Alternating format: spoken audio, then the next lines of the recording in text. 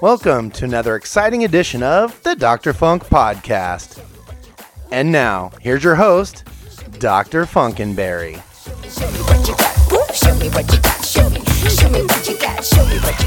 What's going on, everyone? Welcome to the Dr. Funk Podcast. Thank you guys so much for subscribing to us on iTunes, on Stitcher, on Podcast Bay FM, and soon to be YouTube. Thank you guys so much. We have a very, very special guest, the one and only Afshin Shahidi, who just has a new book out that is on the New York Times bestseller, the top 15, called Prince: A Private View. Afshin, thank you so much for joining us. Hey, man, it's my pleasure to be here. I really appreciate it. Thank you. And I always have to start off like this because this is how, when I first started talking with you, we would talk Chetori. Chetori خوبم, merci. I love it. Merci. Yeah. That's great. Man, Afshin, like, what a whirlwind the past 2 years have been. And I'm really glad that your book came out. I remember when you first started talking to me about it, when it was just an idea and you're wanting it to come out. What inspired you to put out the book? Truthfully, it was all the Prince fans that really inspired me because, first of all, I never expected that Prince would be gone before me. I always thought and hoped that he would show up to my funeral. Right. So that was very shocking. So I thought of doing a book like this had never crossed my mind. And when he unfortunately passed, it was difficult for me to even think about or go back through any of the images that I had. They just brought back so many memories. And it was the fans reaching out. A lot of you guys knew that I worked with Prince for a period of time and that I had these images. And so a lot of people reached out to me asking, hey, are you going to do anything? Are you going to do a book? So I started thinking more and more about it. And I just felt like it would be really selfish of me to keep all these images for myself. And really it's the same way that Prince made music, he made it for his fans. I thought that they would also enjoy these images from the time of me working with them. Right. And this journey with Prince started back in 1993 with a phone call while you're in Minnesota, correct? That's right. It actually started with a page. I had a pager back then. Yeah. And I responded to the page hoping that it was for work, and it was. But the lady on the other end of the phone that I called back was asking if I knew how to load film, which back in those days there was nothing digital. We were shooting motion pictures and music videos, and everything was shot on film. And she asked me if I knew how to load film, and I didn't, but I told her I did because I thought I had a few days to learn. And at that moment, I didn't know what it was for. All she said is, we're doing a music video. I said, oh, who's it for? She said, I can't say. Do you know how to load film? I said, yeah. And then she said, great, we need you out here right now. And I'm like, what? Wait. And I tried to get out of it. And she said, yeah, we're in Chanhassen, and get here as soon as you can. And the second she said Chanhassen, for anyone that knows Prince, knows Paisley Park is in Chanhassen. And I knew that. And I'm like, yes, I'll be there. So that was kind of my foot into the door into Paisley Park. And then it all just went from there. That's crazy. I don't know if you remember what it was. I do remember the first time I ever saw your name credited on something was for the Beautiful Experience movie. Mm-hmm. I worked on that. The first thing that I worked on, quite honestly, I don't know. I was in such shock and awe of being there and so nervous too at the same time. What I can tell you is this, because I know his catalog pretty well. It was not a song that's been released. Both the video and the song have not been released because it would have been ingrained in my head. Right. But I can't tell you what it was. But it was quite the entrance into the Prince world because on that production, the director of photography who they had hired from LA got fired probably within 3 hours of me being there. Wow. So it was interesting to see just how quickly and how fluid things were. And it was like, okay, don't like what I don't know if it was something he did or said or the style of lighting that he was doing, but it really just kind of opened my eye to how temporary things could be. Right. Craziness. Was there anything aside from that hasn't been released that you worked on that you wish would be released, like a video or a music project? Just curious. Well, again, so much of that work happened because that happened between 93 and 2001. Right. So the things that haven't been released, besides remembering hearing it and thinking, wow, that's really cool. I didn't necessarily have the titles for it. You know what I mean?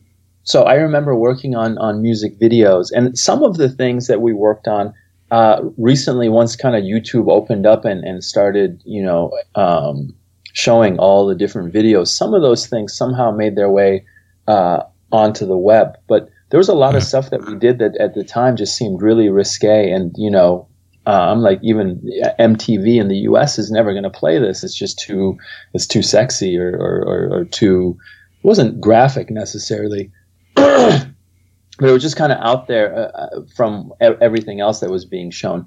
So, and sure enough, those things kind of never made it on, onto the air in the States. I assumed maybe they were playing in France or in Europe or somewhere. Right. So I wish I could tell you, and for all the Prince encyclopedias out there, I wish I could tell you the name of some of these things, but I don't know. I just remember thinking, wow, the song is funky as heck. Right. And the visuals are never going to be on American TV. And you went through, like with 93, there was a lot of crazy stuff going on aside from people getting let go within 3 hours of being there, from being Prince to being the symbol, then through 2001, him reclaiming his name. You went through a very weird and interesting period with him through that. Yeah, absolutely. So when I first met him, it was during the slave era. So he had slave written across his face. Mm-hmm. He was a little more aloof. Like I said in the book, they literally told you, and it just sounds like such a cliche to talk about rock stars this way, but they said, okay, whatever you do, don't look at him, don't make eye contact. And you kind of laugh like, yeah, okay, that's just,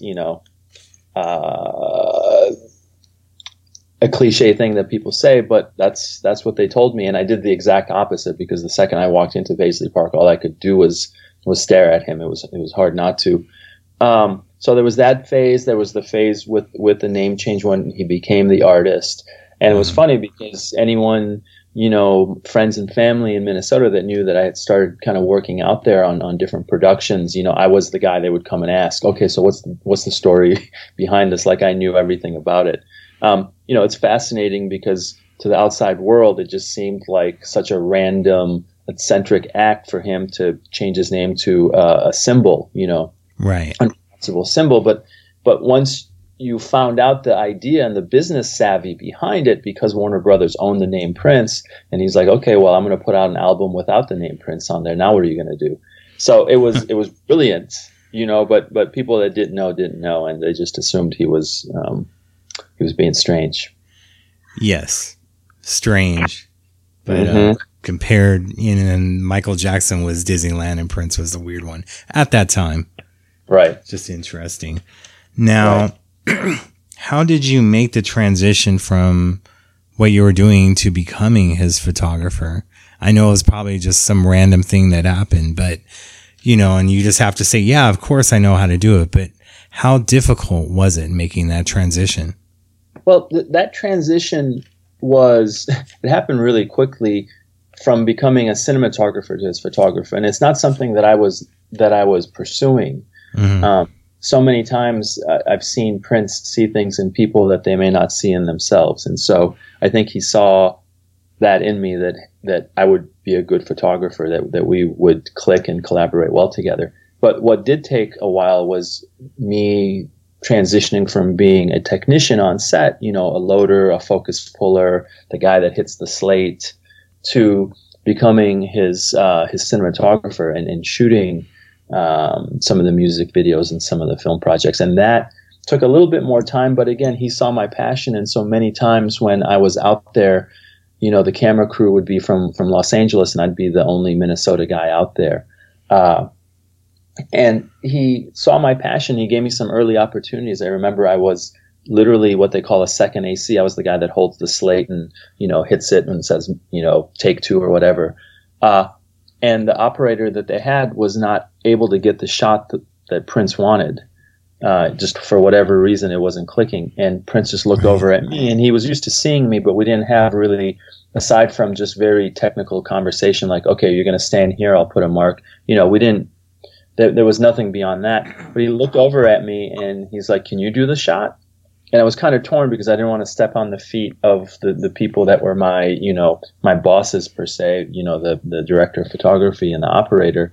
But I also wanted to have this opportunity. So I looked over at the DP, who was from LA, really nice guy. And, he was a little flustered up to that point because the shot wasn't working and Prince wasn't happy with what was happening. And he just kind of shrugged his shoulder and said kind of like, go ahead. So I told Prince, I said, yeah, I can do it. And he's like, what would you do differently? And he was his big, his purple, it was more lavender, but lavender purple grand piano. Right. And he said, all the angles I've ever seen of you playing are the angles everyone sees, from the side, from the black, blah, blah, blah. I think I should shoot down from over the top. And he said, okay, do it. And next thing I know, I went from being the guy that hits the slate to standing on top of Prince's piano with a camera in my hands, filming him play the piano incredibly. Right. And so from that point, and he saw me, in a different way, in a more creative way. And so I started getting calls to come out there and be an operator. And then slowly that transitioned into me becoming, one of the cinematographers. That he worked with a few people, but I was one of the people that would come out there and shoot these different projects and work on these different projects. So that then connected me with him a little closer, a little more intimately. We had creative discussions versus really brief technical discussions. Right. And I think because of that, he got to know me a little bit better. And then the jump to photography was literally an accident. I had my still camera in a case, and it was winter in Minnesota, and I didn't want to leave it in the car. I was out at Paisley working on something, and I didn't want to leave the camera in the car where it would freeze. So I brought it in, and Prince was very curious, and he saw that I had this big silver case. And he said, what do you have in the case? And I said, oh, that's my still camera. And he said, oh, you're a still photographer too. And I wasn't. I was a hobbyist. I took pictures of my wife. I did some headshots here and there. I tried to do some artsy stuff, but I would never have billed myself as a still photographer, even though I was working as a cinematographer. And so I did a kind of like, well, yeah, I'm trying, kind of. And he walked away. And then I got a call from his producer saying Prince would like to see your portfolio. At the time, I didn't have a portfolio. Didn't know what a portfolio should really look like. But and I tried to explain that to her, and she said, well, he's expecting you tomorrow. So I figured if Prince is asking me for a portfolio, I better come up with a portfolio. So I went home and I started printing, and I have some of them. And I sent Prince one of the pictures later on. It's a picture of my wife with cornrows, and I had put it in Photoshop and tried to do some funky stuff with it and make it look psychedelic and stuff. But I sent that to him, asking if he remembered that picture. That was one of the first things I ever showed him of my work. But so I had pictures of my wife and some headshots and some of the other stuff that I printed. And I stayed up all night printing these pictures to show him. And I was really nervous just because I'm like, okay, I'm going to show Prince, these little hobby photos that I've snapped when he's been photographed by Avedon and Herb Ritz and, these amazing photographers. Right. and he's spent, the majority of his life in front of the camera. And this is what I'm going to show him. So I stayed up all night anyway, and I printed them, and I went in to Paisley the next day, and I gave him the portfolio, and he thumbed through it really quickly, chuckled a couple of times, and then handed it back to me and just walked away. And I was like, wow, okay, that was neither good or bad. It's kind of what I expected. I mean, shoot, if I was him, I wouldn't have hired me as a photographer based on that portfolio. I had all these thoughts and ideas going through my head, and as I'm leaving, the producer runs up to me and she's like, Prince would like to know if you can come back and photograph his band. And it, like I had said in the book, it was the furthest thing from what I expected based on how his viewing of my portfolio had gone. But also, Right. I was just nervous, like, okay, what do I do?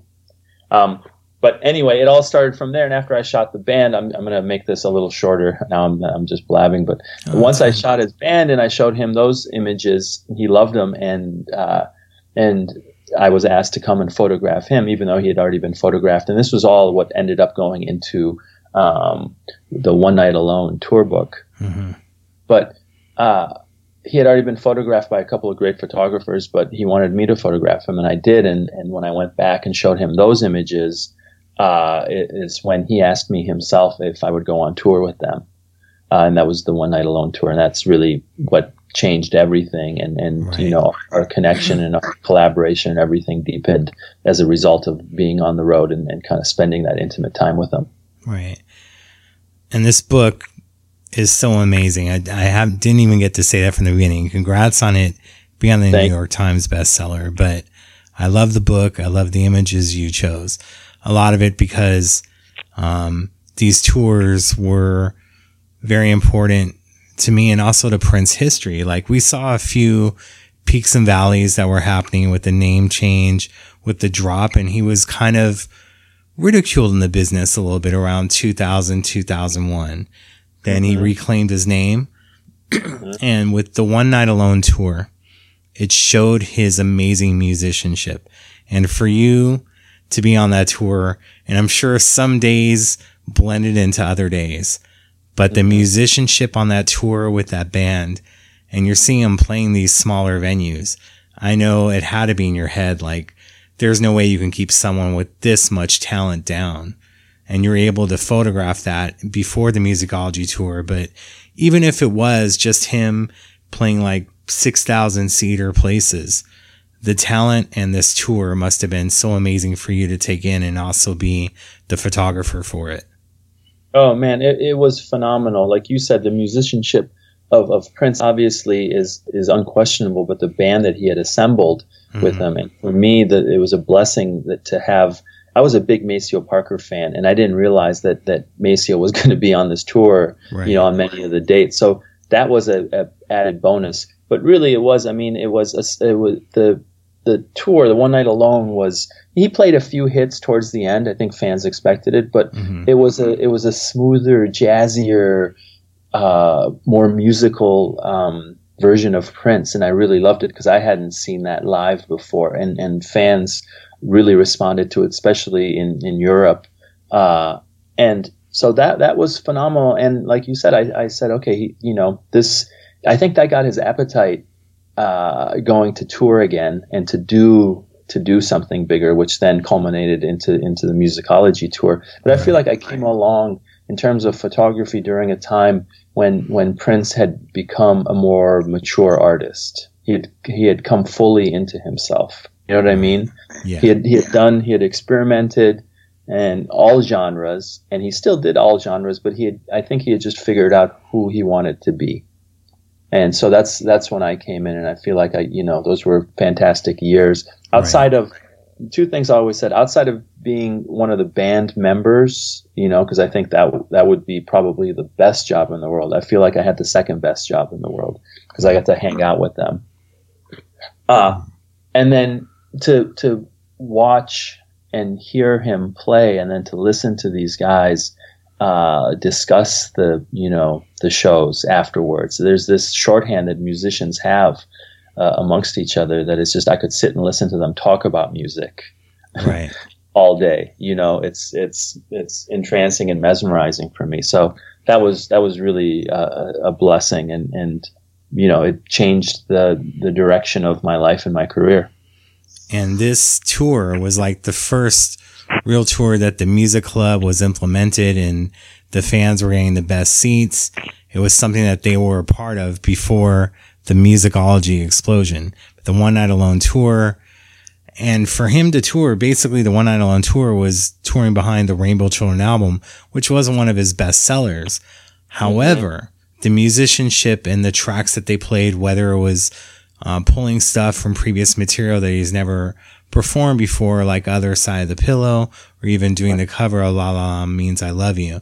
It was just important.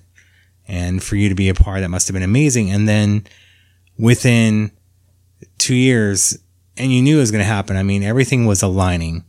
The Purple Rain 20th anniversary, him being inducted to the Rock and Roll Hall of Fame, and then to kick it off, basically, although he did a few performances at House of Blues LA and Vegas, but to kick it off with the Grammys with Beyonce, and you being able to photograph those moments. Did you know at the time how altering that was about to be for Prince's career with performing with Beyonce? I didn't know at the time. I mean, I knew it was amazing. She is, you know, a huge talent in her own right. I think it was cool to watch them kind of fanboy and fangirl over each other. It was really sweet. But I didn't realize what was going to happen. I remember him talking about doing, you know, a tour, a bigger U.S. tour. But I didn't know what was going to happen. But I'm going to just go back real quick because you were talking about One Night Alone and the music club. And that's really important too, because like you said, it was I think one of the first tours where the music club was implemented and the fans were getting the better seats and they got to come in earlier and listen to a part of the sound check. And what was really special for me is that I got to meet a lot of these fans personally. And then to see them, you know, from city to city and get to know them. And so that was really cool. And I think, you know, it's a lot of those people that reached out to me, the ones that had seen me around for so long and here and there, that reached out to me, you know, asking about the possibility of a book.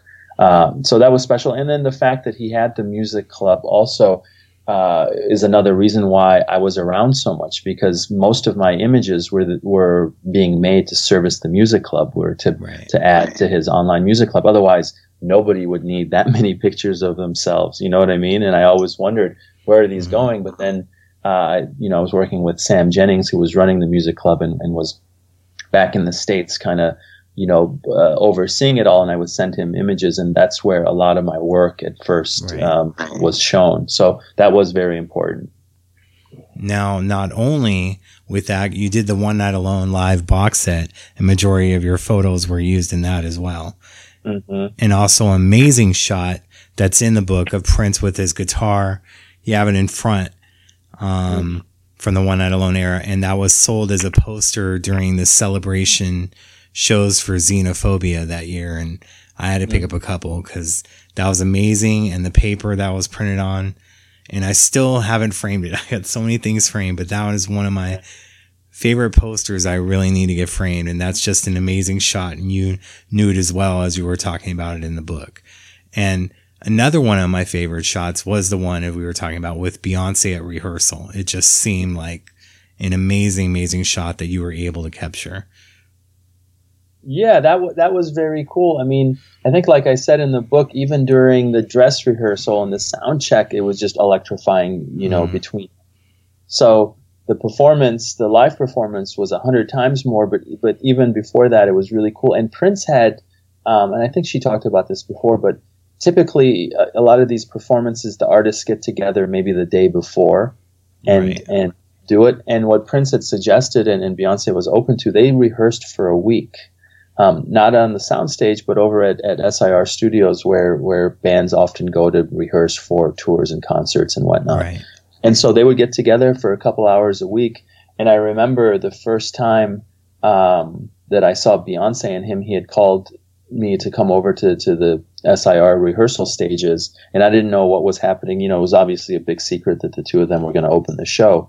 And I got there, and Prince was there, and I was just kind of chatting with him, and then I heard some commotion behind me, and I turned around, and Prince said, "Excuse me," to me, and walked up, and it was Beyonce and just a handful of her people with her. I'm like, wow, what's happening? And I thought maybe she's also just rehearsing in the next studio over and was just coming to say hi. And then she came in and took her coat off, and I'm like, oh my God, okay. And it kind of started, I started figuring out what was about to happen. That tour, I mean, I was having an argument with someone a couple years before the One Night Alone tour that Prince is going to start selling out Staples Center and they didn't believe me. And I go, not only will he sell out Staples Center, he's going to sell it out multiple nights. They went, you're crazy. I go, everything's lining up. You have the Rock and Roll Hall of Fame, 20th anniversary Purple Rain. All you need is one big moment. And that Grammy moment was the one big moment that just catapulted everything. Not only that, with him doing Leno and Ellen, and of course the Leno he did for the One Night Alone tour with the Everlasting Now, and you're able to get shots of him with Sheila in the hallway of the Tonight Show, and then you get shots of Prince watching his performance at the Tonight Show back, wearing his very interesting hoodie outfit. Right. But those were things he did all the time. He would constantly watch video of himself and see mistakes that we wouldn't even see, right? Right. Oh, of course. And like you were saying, though, that I think all those moments at the beginning of 2004 really set it up for musicology to be the success that it was. But those moments, like the Grammys and him on Leno, just reminded people of why they loved Prince. You know what I mean? You know, the hardcore fans have always loved him and have always followed him. But the rest of the country was like, oh, my God, yeah, Prince. And again, going back to what I said, he was a mature, more accessible artist all of a sudden for them as well. Right. You know what I mean? So for middle America that may not understand it fully, it's like, okay, they saw him now, you know, not as the guy with slave written on his face or a dude that wears crazy clothes and has changed his name, but it just went back to the music and it became about the music. And so that really did set it up for that tour to be, you know, phenomenal. And again, I feel so blessed that I was able to be there. Absolutely. I was going to talk about that because as we're saying, the One Night Alone, you're playing these small venues, and then musicology, some places were 20,000. And I know when he played, I believe he played the Superdome around July 4th. That's a huge place. I mean, how'd you feel like just with the One Night Alone tour, like I said, One Night Alone tour, with it being small venues, and now he's selling out night after night in major cities, and you were a part of it. It was overwhelming, and if I just think about, you know, just my aspect of what I had to do, there was a couple of things to it. One, it's a huge arena, and he's playing in the round, and he's everywhere, and I'm the only photographer in the whole place. You know, it's not even like it's a thrust stage where he's in front of me and I could be anywhere, you know, standing in front, and I have him in front of me. I had to chase him around the stage, and I got to know the show well enough that I anticipated where he was. But I felt a responsibility, since I was the only person in there capturing, you know, these moments. I felt the responsibility of doing, you know, as best a job as I possibly could, because there was nobody else there to get the shot if I didn't get it. So that was a bit overwhelming at first. I remember, because he started musicology off.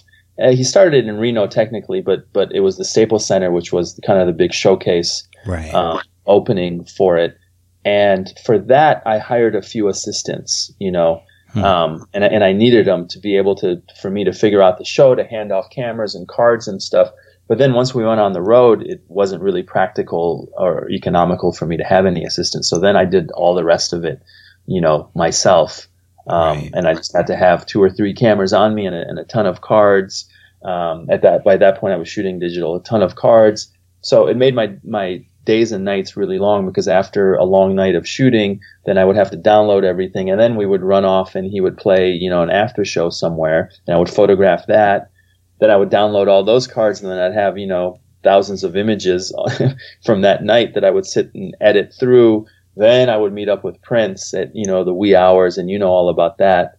But the wee hours, and then we would go through and look at these images. So it was fun. It was exciting. It was tiring.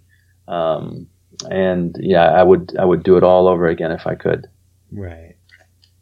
Now, I know originally Prince would say that the Rock and Roll Hall of Fame wasn't a big deal, but I know when he was there leading up to it and afterwards, he thought it was pretty amazing. And again, something you were able to photograph in one of the more interesting photos in the book, even though it wasn't the day of, but Prince just basically walking the streets of New York and you being able to photograph him.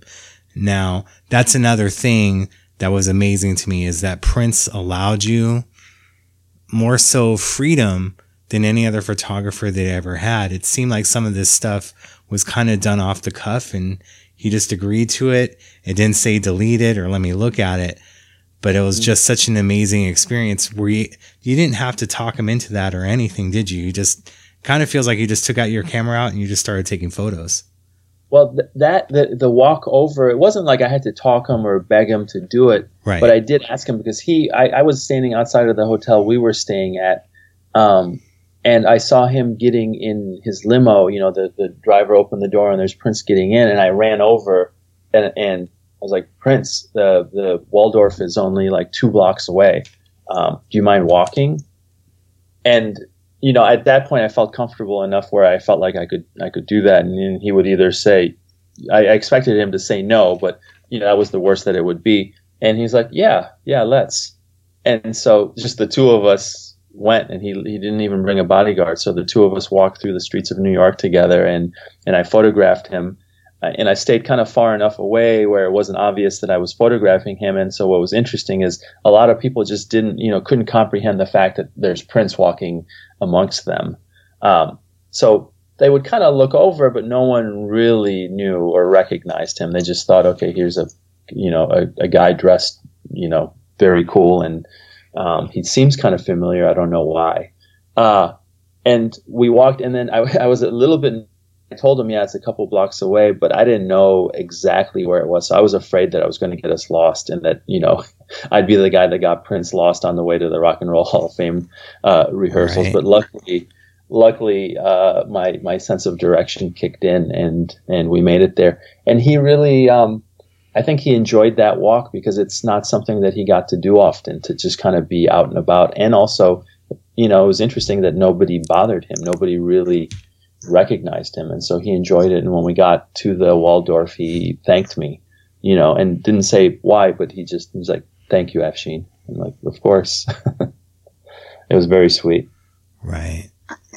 That's just amazing to me that you just had these moments of him. And for other people that may not know, it was kind of like that with your Prince in Hawaii book, which we'll get into. I just wanted to bring it up, just the access that you were able to get with him, even in that book.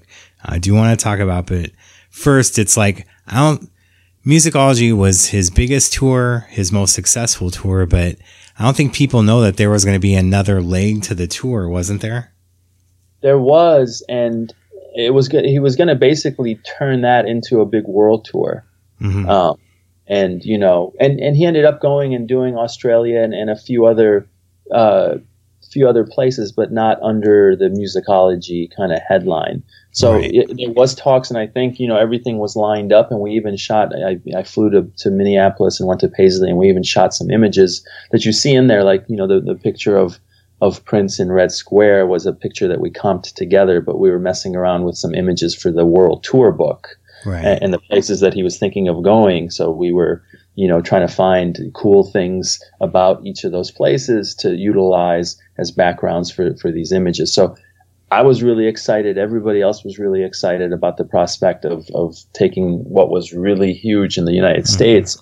We were sure it was going to be even bigger outside of the States. And for whatever reason, and I don't know exactly why, he chose not to do it. He started focusing in on some music. We started making the film 3121. Right. So I think, being the artist that he is, and what was fascinating is a lot of people just didn't understand that he's an artist, and yeah, he needs to make money, but he wasn't motivated by money. So they were dumbfounded that he would turn down, the hundreds of millions that he could have made by going overseas and taking this tour. Right. to pursue some creative endeavor, to pursue this film, or to pursue, making another album, or bringing up one of his proteges. Right. And even without that, the Musicology tour grossed over $92 million. And there was still money left on the table. Absolutely. Now, when it came to the Prince in Hawaii book, we kind of got all surprised by that, because all of a sudden the book wasn't sold through Amazon. There wasn't his Amazon yet. We didn't hear about it through Barnes and Noble. All of a sudden someone was telling that there's this new Prince book called Prince in Hawaii, and only a bookstore in Hawaii was originally selling the book. And I'm sure they had a lot of sales. I believe the book was originally $50 and now it's going for insane amounts on different book things. But again, you had this access to him that no one else had. You were able to get in his face. And it just started by him inviting you and your family on a trip to Hawaii, but at the same time telling you to bring your camera, right? Well, he invited me to Hawaii, and of course I'm going to bring he didn't have to ask me to bring my camera. I just, one, I thought it was a given, but two, I would have brought it regardless. But then he gave me this access, to photograph him, and he was relaxed. I think there was something about Hawaii, that entranced him and let him, put his guard down. And he played a few shows. He played a couple shows. They were outdoors. They were fantastic. Well, actually, the one in Honolulu wasn't outdoors, but the one in Maui, which is where we really hung out and spent most of the time, was outdoors. And it was just the most laid back. It wasn't a crazy schedule where, he finished a show and then we had to get on the bus to get to the next town. It was just the most chill time possible. And he was having a great time, and he had a house there that we all went to and hung out at, and he'd play basketball. He had a hoop up, on his garage like everybody else in the world, and played basketball. And he got on his moped and rode around, and so it was really chill. And I had my camera, and obviously I took pictures. And when we got back, I sent him a bunch of the pictures, and I said, "Hey, Prince, I took these. I hope you like them." And literally 2-3 days later, he called me and he said, "Hey, I want to make a book out of the pictures," which was very cool. And I told him, I'm like, if I knew you were making a book, I would have taken better pictures. Right. Wow. And he's like, "No, these are great. I'm going to make a book." And so he put the book together, and I contributed just some ideas and thoughts about what it should be. And then he also surprised me because I had taken pictures of my daughter Yara and my son Saeed, who were with us on this trip and vacation, and he included those pictures in the book, and I didn't expect that, and I thought that was really sweet. Right. Now you go from the Prince in Hawaii book, the musicology tour. Now he starts renting a house in LA and trying to be like Sinatra back in the day and having these insane, crazy house parties. Not only would he perform or have Tamar perform, but basically everybody that was a name was on the guest list to get to these parties. Like, how insane was that? It was nutty. And the first one, I didn't know what to expect, oh yeah, Prince is having a party. Okay, cool. Prince is having a party. I think it was, the parties would center on award season typically, and big ones tended to be after the Oscars or the Golden Globes. I think he even did an Emmys party. Yes. But they ended up being the hottest ticket. Everyone went to the Oscars and went to the Governor's Ball, and there was a handful of other kind of industry type parties, but everybody was trying to get the Prince ticket to come to the Prince party, and that was the jam that was happening. The very last party that was going to go till 6 a.m. Right. So it was nuts. So I went to the first one not knowing what to expect, and celebrity after celebrity and fan after fan and musician after musician came in, and he had the instruments set up and Prince performed, but then these people would get on and perform, and it was just it was really cool. It was a really eclectic group of people, and I don't know if my pictures really do it justice, because part of it too is you don't get the full vibe. The lighting was dark, it was moody, it was sexy in there, and the music was obviously great. And when I'm taking pictures, I had to use a little bit of flash to be able to have an image show up. Right. And so I feel like the pictures are a little bit too bright. They don't really capture the essence of how kind of smooth these parties were. Right. But they give you a glimpse, as to who was there and kind of the fun that was being had. And they were fantastic. And he ended up having quite a few of those parties. And even though every winter that he came back and rented a house, it ended up being a different house. He changed the address to 3121, which is the address of the original house that the parties happened at, where they started. And see, that's, you know, I became somewhat involved behind the scenes with One Night Alone and musicology, but around what was going to be the 3121 era, stuff started opening up for me.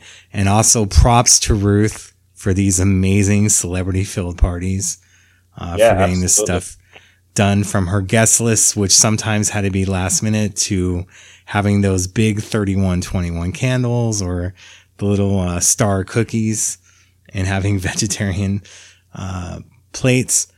It was just so like mind-boggling that you go into it, and then you'd have on one side of the room, you'd have Sharon Stone, you'd have Justin Timberlake, Adam Levine, and these are all stars in their own right, but it always seemed like stars themselves were always star-studded when it came to Prince, you know? Absolutely. Yeah. They were always, they were, starstruck. And like you said, I mean, for me, the biggest example was, he had a party at, I think it was the Beverly Hills Hotel, and Tom Cruise was there, and Jennifer Lopez was there, and a ton of other people. And the second Prince walked in, they just became groupies and fans like everybody else. And it was just really kind of interesting and sweet to see, because he has this aura of mystery around him. You know, he's not the guy that you see out and about all the time. So when you do have a Prince sighting, it's a pretty big deal. And even for these celebrities who, you know, in their own right are huge and commanding, you know, a big paycheck and grossing billions in box office, Prince walks in, and you know they're reduced to little children. I don't know if that's the best way to describe it, but I remember one time at the 77 Beverly Park one, when he actually wasn't using the 3120, right before he took the stage, Dane Cook and Spike Lee were vying for who is going to be front and center in front of his microphone. Oh yeah, of course, of course, and that's always funny. The one person, and especially you see it in the photos that you took, the one person that seems that Prince was starstruck by was Joni Mitchell. Mm-hmm. Now, you know, him being such a lifelong fan, especially when he was a teen, was there just certain things you saw? Because I see some photos where he looks like he's serenading Joni with a guitar and some other things. Yeah, he was a lifelong fan. Mm-hmm. And if I ever saw him really kind of fanboy over anyone, it was Joni Mitchell. He just had an immense respect for her and love for her. And so she could do no wrong. So there's a picture, I think that picture is in the book, where, you know, they didn't want people to smoke inside the house or near the house or anything. Mm-hmm. And there's a picture of Joni with her hands up, and you look closely, she's got, I think, a cigarette in them. And Prince had shown up and caught her, and she's like, okay, you caught me smoking near you. And, you know, and it was Joni, and he couldn't tell her to stop. He just was like, well, you know, I want you to be healthy, and I'm worried for you, and and so on. But he didn't admonish her for smoking on the premises like he would have anyone else that might have been doing it. Right. And I know there may be a photo that you have of me next to Prince and Tamar. I'm kind of to the side. It was Oscar night, and he was just coming through the back entrance, kind of like for the patio. He just came through there. Yeah. Yep. I don't understand. I know he didn't know who I was at the time, but I know he'd seen me at these events and knew I was a fan, but he was nudging me really hard. And for, you know, someone of his stature, you kind of feel it. It's like he was trying to get me to turn, and I just wouldn't. And then I saw the flash go off. So there might be a photo that you have. Okay, I got it. I'll pull it up. I'll find it and send it to you. Oscar night 2006. Okay, I'm jotting it down right now. Thank you. And what I thought was amazing, just because, you know, when Tamar was first starting to play, I first saw her at the Roxy. That's where I met your lovely wife for the first time, was at the Roxy Tamar show with Ruth. And yep. It was just interesting. It was just funny. We had a few little inside jokes at that time. And when I went to the house and was seeing him perform, it's like I wanted to take everything in, because I was there to see it, to be rewarded for helping out with stuff with 3121, but at the same time, I was supposed to be reporting on it. So when Tamar would be doing certain songs that I knew, I would walk around and then you'd see. So this is what I understand is you have your camera and you're seeing a moment, you want to take it. Cause there was Chris Rock with Ludacris playing pool with Wendy, you know, like it's just one of those things. You're like, oh man, I got to take a photo of this. So I'm very really grateful. Bizarre. Really bizarre connections and moments. Definitely. Right. I'm just so grateful that you were there to take these photos because we weren't allowed to have cameras in it. You know, we were going to be admonished, you know? Right. Right. But did you ever play pool at the table against someone like, say, like Chris Rock or? I did, you know, oftentimes I'd be there early enough and before much was happening, I would play pool with Prince all the time and he always beat me.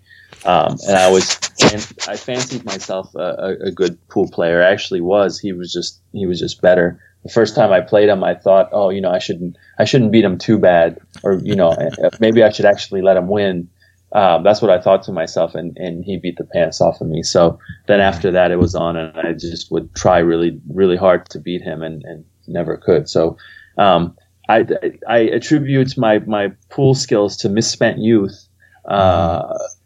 Couldn't probably say the same for Prince because he makes use of all his time. I haven't seen someone so prolific as him ever.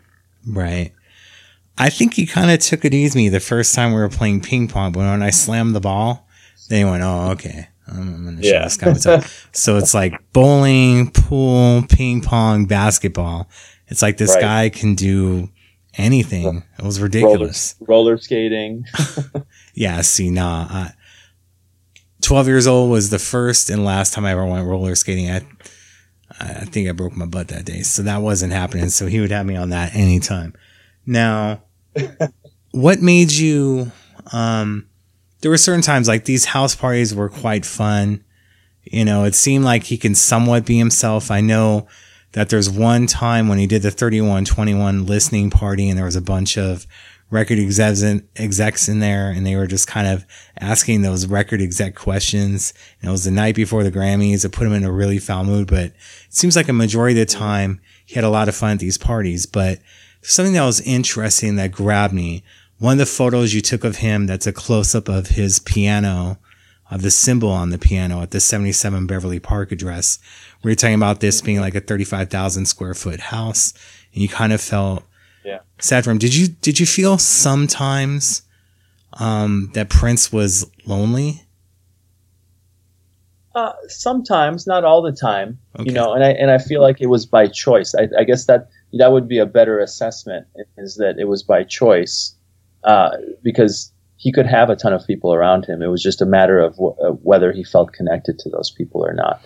Right. So I wouldn't characterize him as a lonely person overall. But we all go through different periods of our life, or even within a week. You know, the ups and downs that we have. It just struck me that day because it was just this enormous house, and he was the only one in it. And I was like, wow, you know, what is that like? Right. To be like that. And, you know, I guess I put myself in his position and you know, thought that I would feel lonely in such a big space with no one else there. Right. But that shoot was, it was interesting. He was just really calm and mellow, and we shot that. He made me tea. Like even people that, you know, he had around typically, whether they were the chefs or whoever, weren't there. So it was just extra bizarre for me that it was no one else in the house except the two of us. Right. Just thought that was an interesting aspect. Just wanted to see about that. Mm-hmm. Now, how do I put it? What made you like, because some people come to me, you know, like I'm going to have the answer for everything. They're like, why do you think he included photos of him and Manuel or whatever? I'm like, that was a part of his life and he was able to capture it, and it just showed something genuine and something special.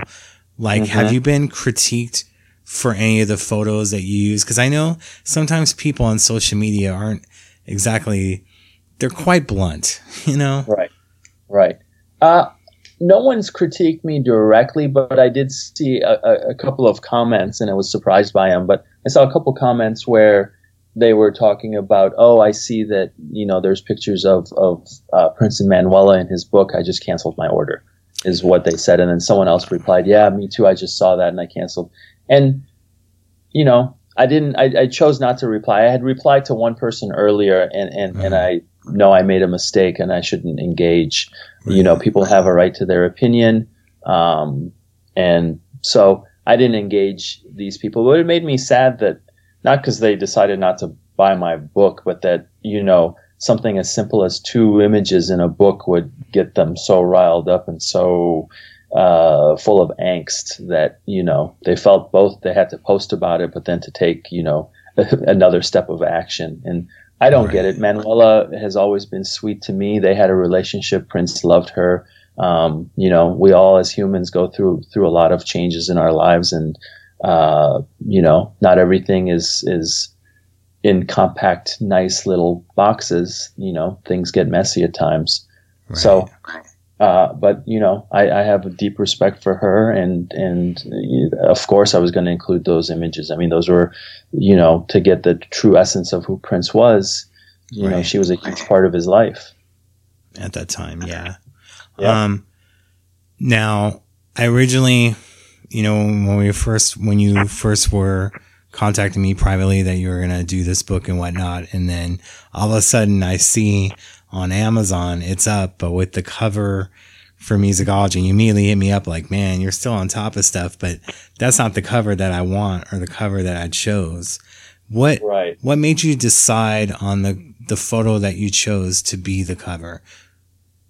Well, first, I wasn't happy with that other cover at all. And no disrespect to my publisher, but I told them that from the beginning. I'm like, there's no way this is going to be the cover. And they even had suggested a name and but everything about the font and the graphics. I'm like, there's nothing about this that speaks to me or speaks of Prince, aside from the fact that you have one of my pictures of Prince, and I really like that image.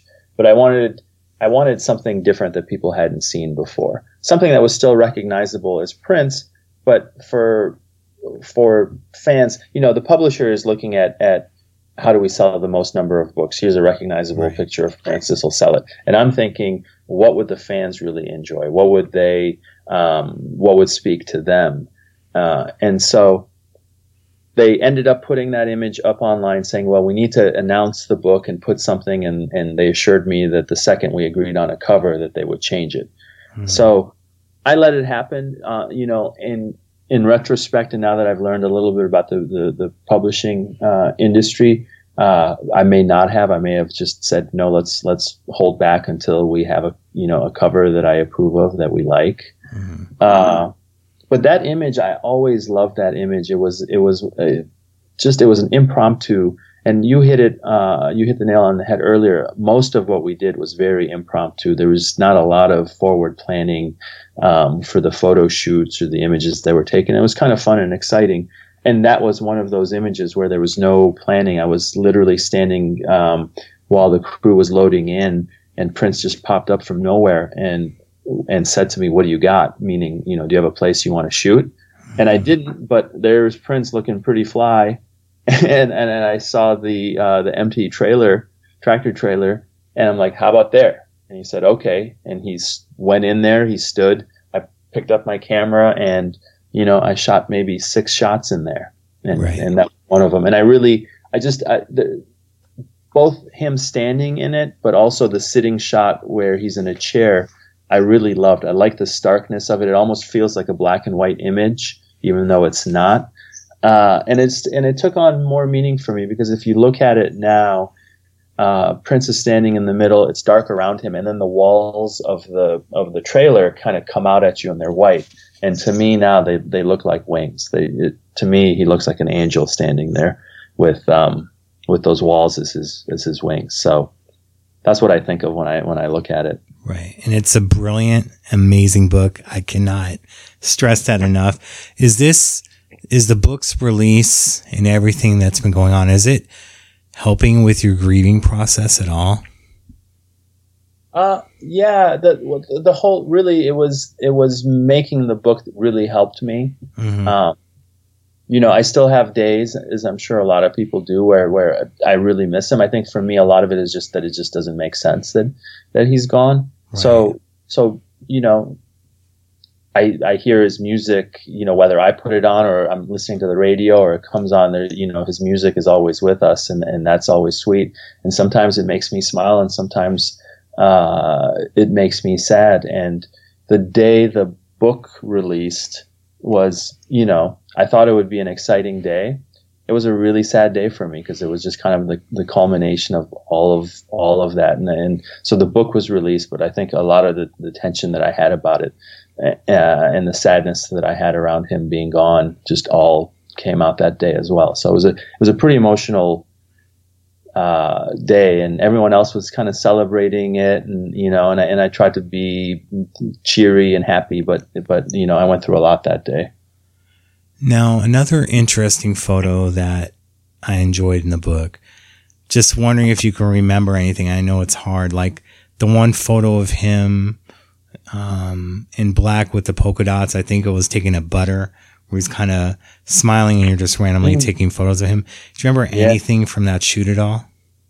Well, yeah, I mean, that was at Butter in New York. Yeah, in New York. It was the downstairs room, and we were just sitting, chilling out. And I think Morris Day was there. I know Lenny Kravitz had been there earlier, and I think to his left, John Blackwell was there, who I miss dearly too. And he was just in a great mood. He was contemplative and funny, and we were talking about all kinds of things. And I had, obviously I have my camera with me whenever I'm around. So I took those pictures, and he's comfortable enough that it was no big deal. I really like those. I don't know. There's something about those, and there's 2 or 3 more too that aren't in the book that are just from that set. And I would just randomly take a shot here and there as we were chatting. But I don't know what else I can tell you about it, except it was a really cool night, and he was just so relaxed and kind of sharing his wisdom with us. So it was very special. Right. And now something early on that he told you, kind of want to talk about, like he was asking you why you're giving away the photos for free. Yeah. And tell us a little bit behind the scenes of that. Well, I mean, that's his business sense that, what's very cool about Prince was that he was really business savvy. There's so many artists that are great, creatives. But then when it comes to the business of what they do, they have no idea. And so they get taken advantage of. And I think perhaps Prince had been taken advantage of too at some point or another. And so that made him more savvy and gave him the wisdom and made him think about it. And so he tried to share that with us, the people around him, whether it was, me as a photographer, the other young musicians that were working with him. So I would take pictures, and then I would service them, besides the music club, whatever local papers that weren't allowed to have their photographers there, I would provide them images so they could write a review and put the pictures in their papers and whatnot. And Prince said, why are you giving them away? And I'm like, well, that's, I'm doing it for you, so you have this publicity. And he's like, I said, I could put them on Wire Image or AP, and then, there'd be a little bit of money. He's like, why would you do that? Why don't you make your own Wire Image? Why don't you make your own AP? And I'm like, well, nobody's going to come to me just for some pictures. They're going to go to Wire Image that has this established reputation and a plethora of other images. And he's like, no, they'll come to you because I'm Prince. And he didn't say it in a cocky way. Right. He just said it in a matter-of-fact way, like, look at what you're doing. Don't take for granted where you are and what you're doing, and think outside the box. Right.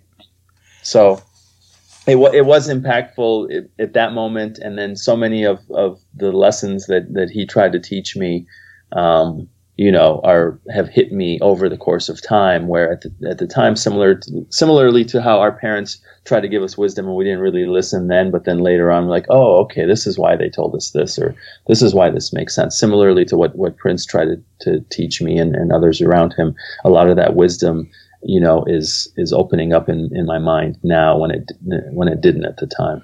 Right.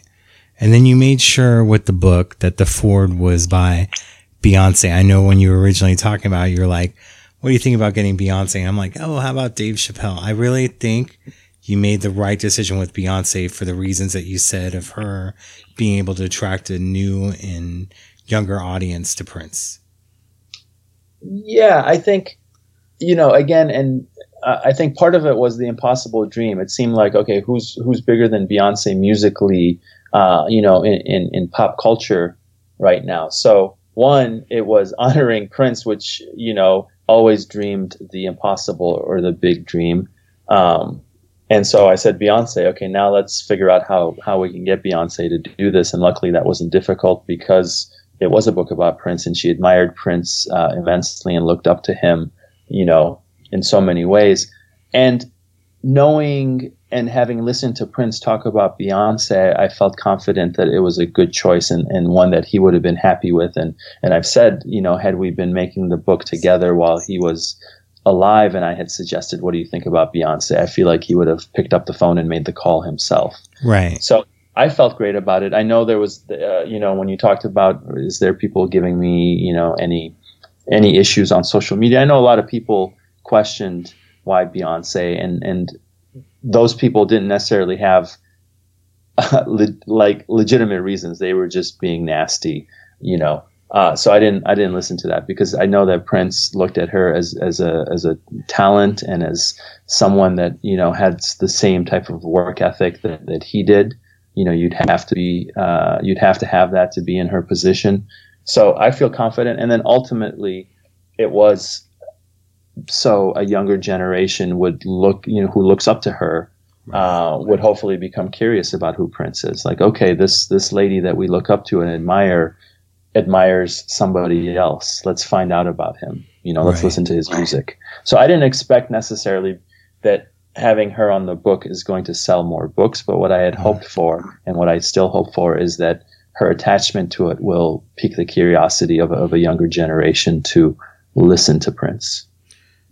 Now, one of the things I remember was late March, early April 2016. It was like shooting of the season finale of Blackish. And I think Anthony Anderson thought Prince may be in town. And you were reaching out to me just to invite Prince to the set of Blackish to see Yara and all them. And we're trying to figure it out, get Kirk Johnson in contact with you. It seems, though, from the beginning that he was a big fan of Yara. Like after he saw her in the movie with Eddie Murphy, I kind of got contacted like, you gonna see that movie and do a little post about it? So he was kind of like nudging me on that. So he pressured you to post about it. That's hilarious. Yeah, he rented out a theater when the movie came out, a few nights, and whoever was around at Paisley Park, he'd make him go to the theater with them to watch this movie, which I thought was, the kindest, sweetest thing. And Yara got a really big kick out of it. So he's always been very supportive of my family, and he's been supportive of so many other people and their families, and has given so much of himself beyond what he's given musically, to the world. So right, it feels very special that he took that kind of liking, to my family, and then continued. Even after I stopped working with him, he would stay in touch and ask me how they were. And then he stayed in touch with Yara and told her that he loved her character on the show Blackish. So, right. We always had that connection. There was always, I think maybe like twins, where they always kind of have a sense and know where each other is, even if they haven't talked to each other for a while. I always had a sense of where Prince was in the world, you know, Right. and what he was doing, even if we hadn't been working or talking, you know, within the last few weeks or whatever. So that's the other part of that loss that I really feel with him being gone, because he was almost like, you know, like my family and my wife is an anchor. He was almost an anchor out there in the world that I knew was there and would always be there. Right. Now, I know that you were able to return to Paisley, I believe in April, if not before then. Were you able to go into his office and get a private view and kind of see Yara's photo there? I did. I went back to Paisley when his family had a memorial service. So I was blessed to be invited and to go to that. And, you know, obviously that was really tough and emotional, and to be inside Paisley Park for the first time without him there was a bit overwhelming. And I got to go into his office, and they had left it exactly the way it was on the day that he passed away. And yeah, there's a picture of Yara on his desk, and you know that that got me very emotional too. That, you know, still after all these years, he cared and thought about us. Right. Now,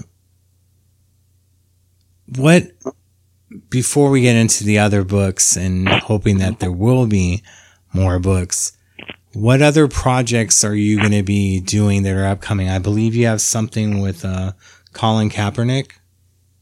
Yeah, it's not with Colin per se, although he will be involved and we'll interview him. But I'm co-directing, and part of the reason why I'm in Washington D.C. right now is because it's to work on this documentary. But I'm co-directing a documentary with this phenomenal artist Glenn Kino, who is internationally collected and revered artist, who has been doing an art collaboration with Tommy Smith. And for anyone that doesn't know, Tommy Smith, or Dr. Tommy Smith, was the 1968 Olympic gold medalist in track and field at the Mexico City Games, who, after winning the gold medal, while he was on the stand, you know, and they played the national anthem, he raised his fist. Yeah. And it was looked at as a Black Power salute, but really it was a protest against the social injustices and the poverty that were prevalent in the United States, especially for African American people.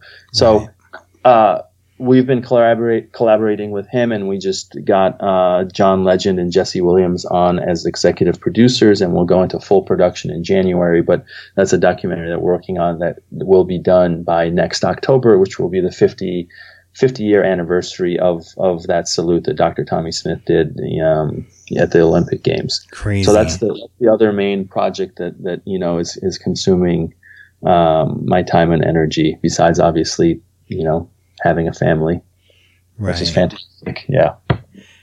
Now, I'm hoping for a re-release or something of the Prince in Hawaii book and the Ti Amo Corazon book, which was extremely limited. I believe supposed to be only for cast members, but even that book I enjoyed, and the closeness that you were able to get to him and the approachability was amazing.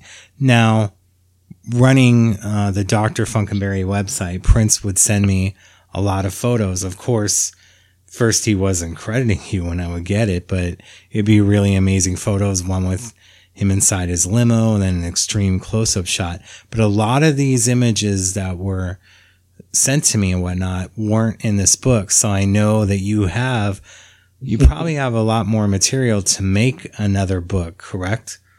I do, yeah. For me, I pared down the thousands of images to 10,000 images, and then I pared that down to 2,500 images. And out of that 2,500, I was able to pull out the 250 or so images that made it into this book. So there are a lot that didn't make it into the book that I would have loved to have shared. I couldn't have made a book that big. I don't think the publisher could have afforded to print a book that big, and it would have been cost prohibitive, I think, even for the fans, for them to put a book out that big. So I have enough material for another book, and I would love to share that with people down the line. The Hawaii book and the Te Amo book was never necessarily intended to be a book for mass release. that was just like a present for the people that were involved on the production. But there has been a lot of interest in that book. So I may look at doing just a limited edition pressing of that book. The Hawaii book, I know there's also a demand for, and it's ridiculous, like you said, how much people are trying to charge for it on Amazon. Right. So just to even quell that, I want to put the book back out at a reasonable price, that's fair. Right. So that's also in the works. How quickly that'll happen, I'm not sure, but it is something that I'm thinking about and trying to figure out what the best way to do that is. Awesome.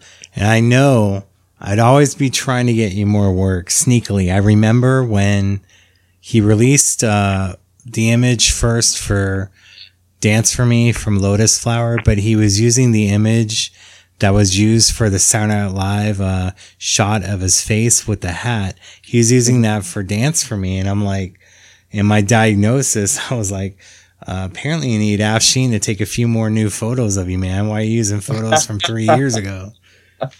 He liked that image a lot, though. That image keeps popping up, and it's the one that Paisley Park is now using for the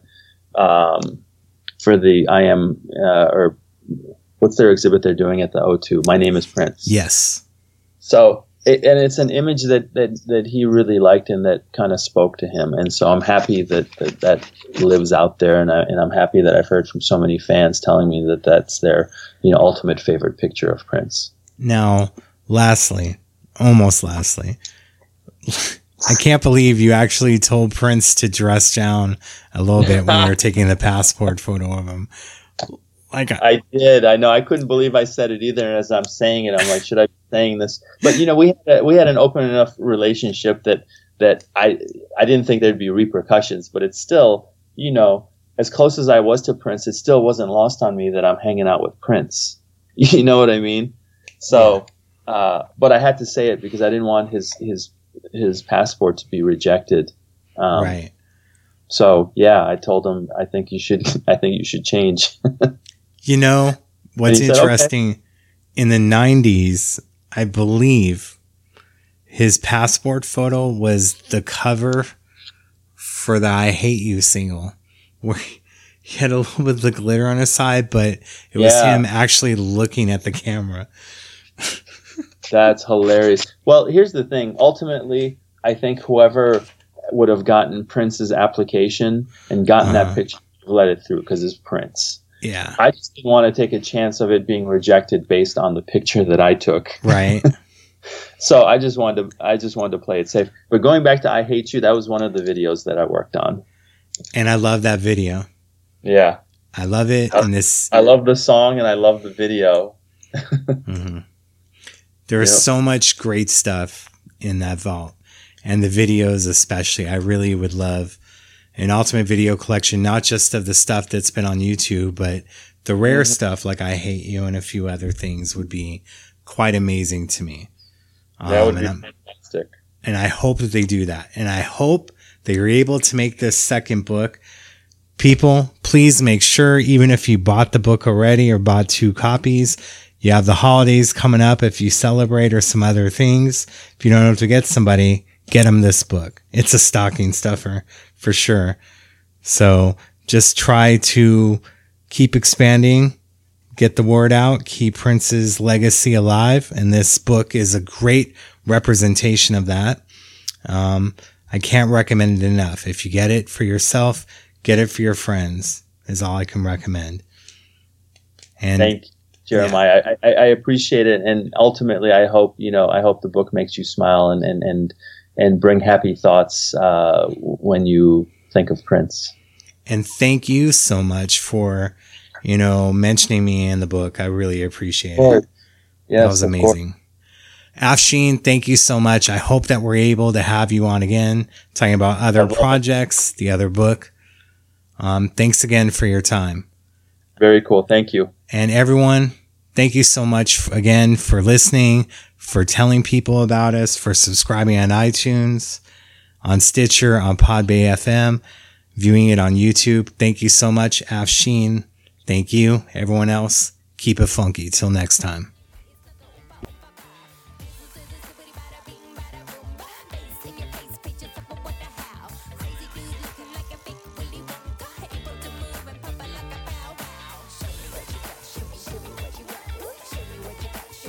Show me what you got. Show me what you got. Show me what you got. Ooh, show me what you got. Show me what you got. Show me what you got. Show me